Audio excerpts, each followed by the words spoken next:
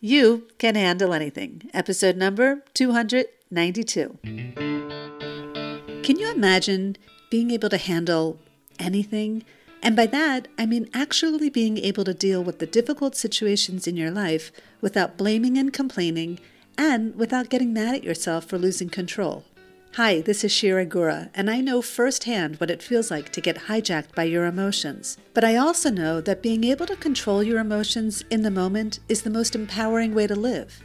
In this podcast, you will learn how to take responsibility for your emotions so you can get unstuck from them and be able to handle anything.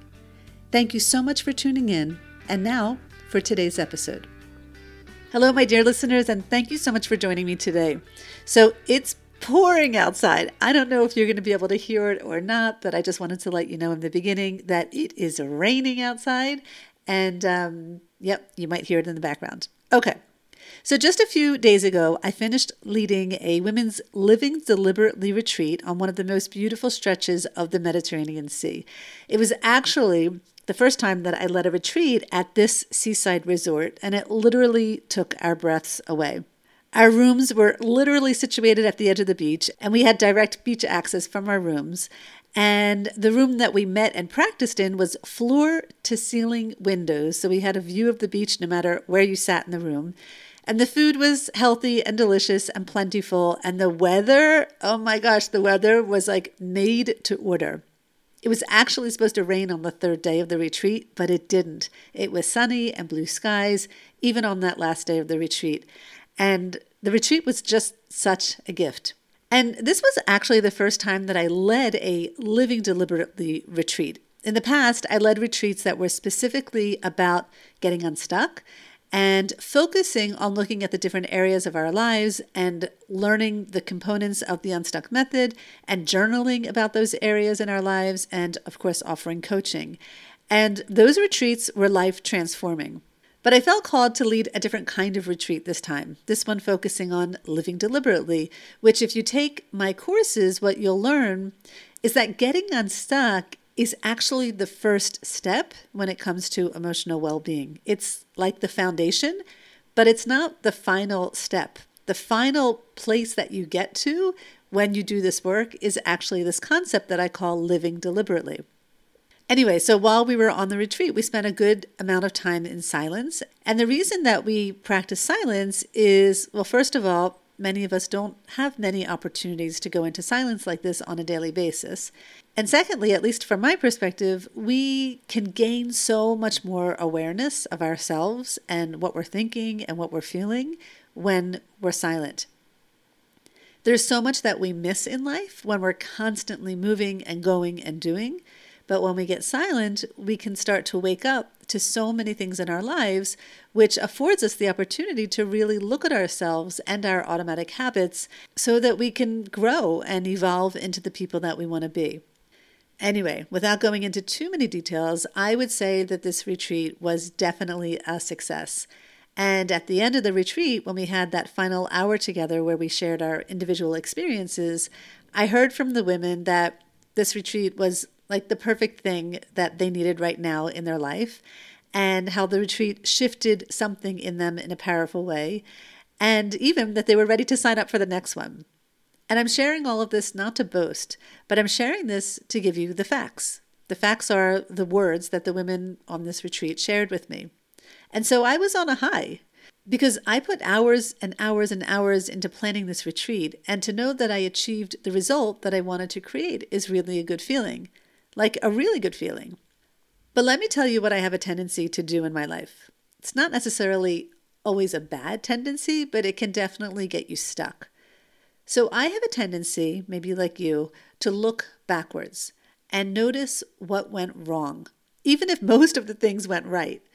And I have a tendency to overthink what I should have done or what I could have done better, and then keep harping on that. Do you ever do that?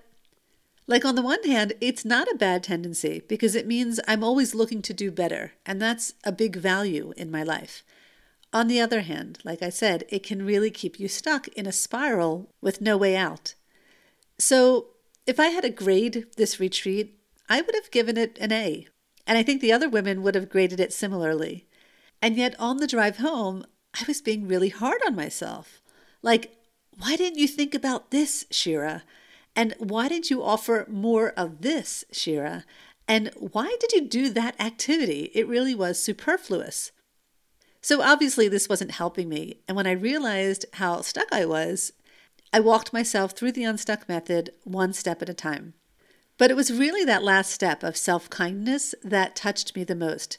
In fact, this is one of the activities we did on the retreat itself, a self-compassion circle, where we offered words of kindness that we would want to say to ourselves.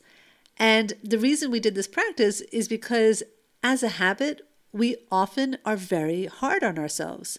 And then we get stuck in a trap of berating ourselves and not knowing how to get out of that loop. In fact, a couple of days later, when I was coaching one of the women in my community, the Living Deliberately Circle, this is exactly what was happening. She was looking backwards and beating herself up for not being, quote unquote, better. And she was referring to her physical health. But the thing is, beating yourself up doesn't help. It just doesn't.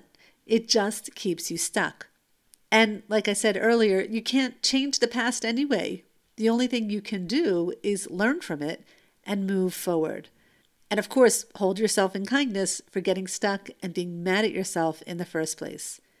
To me, self-compassion is absolutely essential and fundamental to your well-being, which is why it's one of the steps inside of the Unstuck method and why we practiced it on the retreat.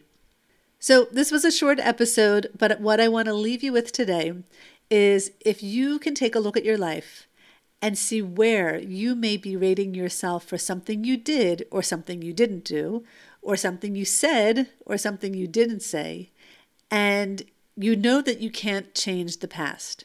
Where and how can you practice some self-kindness today? Where can you go gentle on yourself for the sake of your own well-being? Okay, my dear friends, I'm going to be leading a workshop this Sunday, December 4th, called Why Did I Say That? The Powerful Way to React Without Regret. This is going to be a 2-hour live workshop where we're going to take actual situations in your life where you find yourself reacting automatically to certain people or certain things.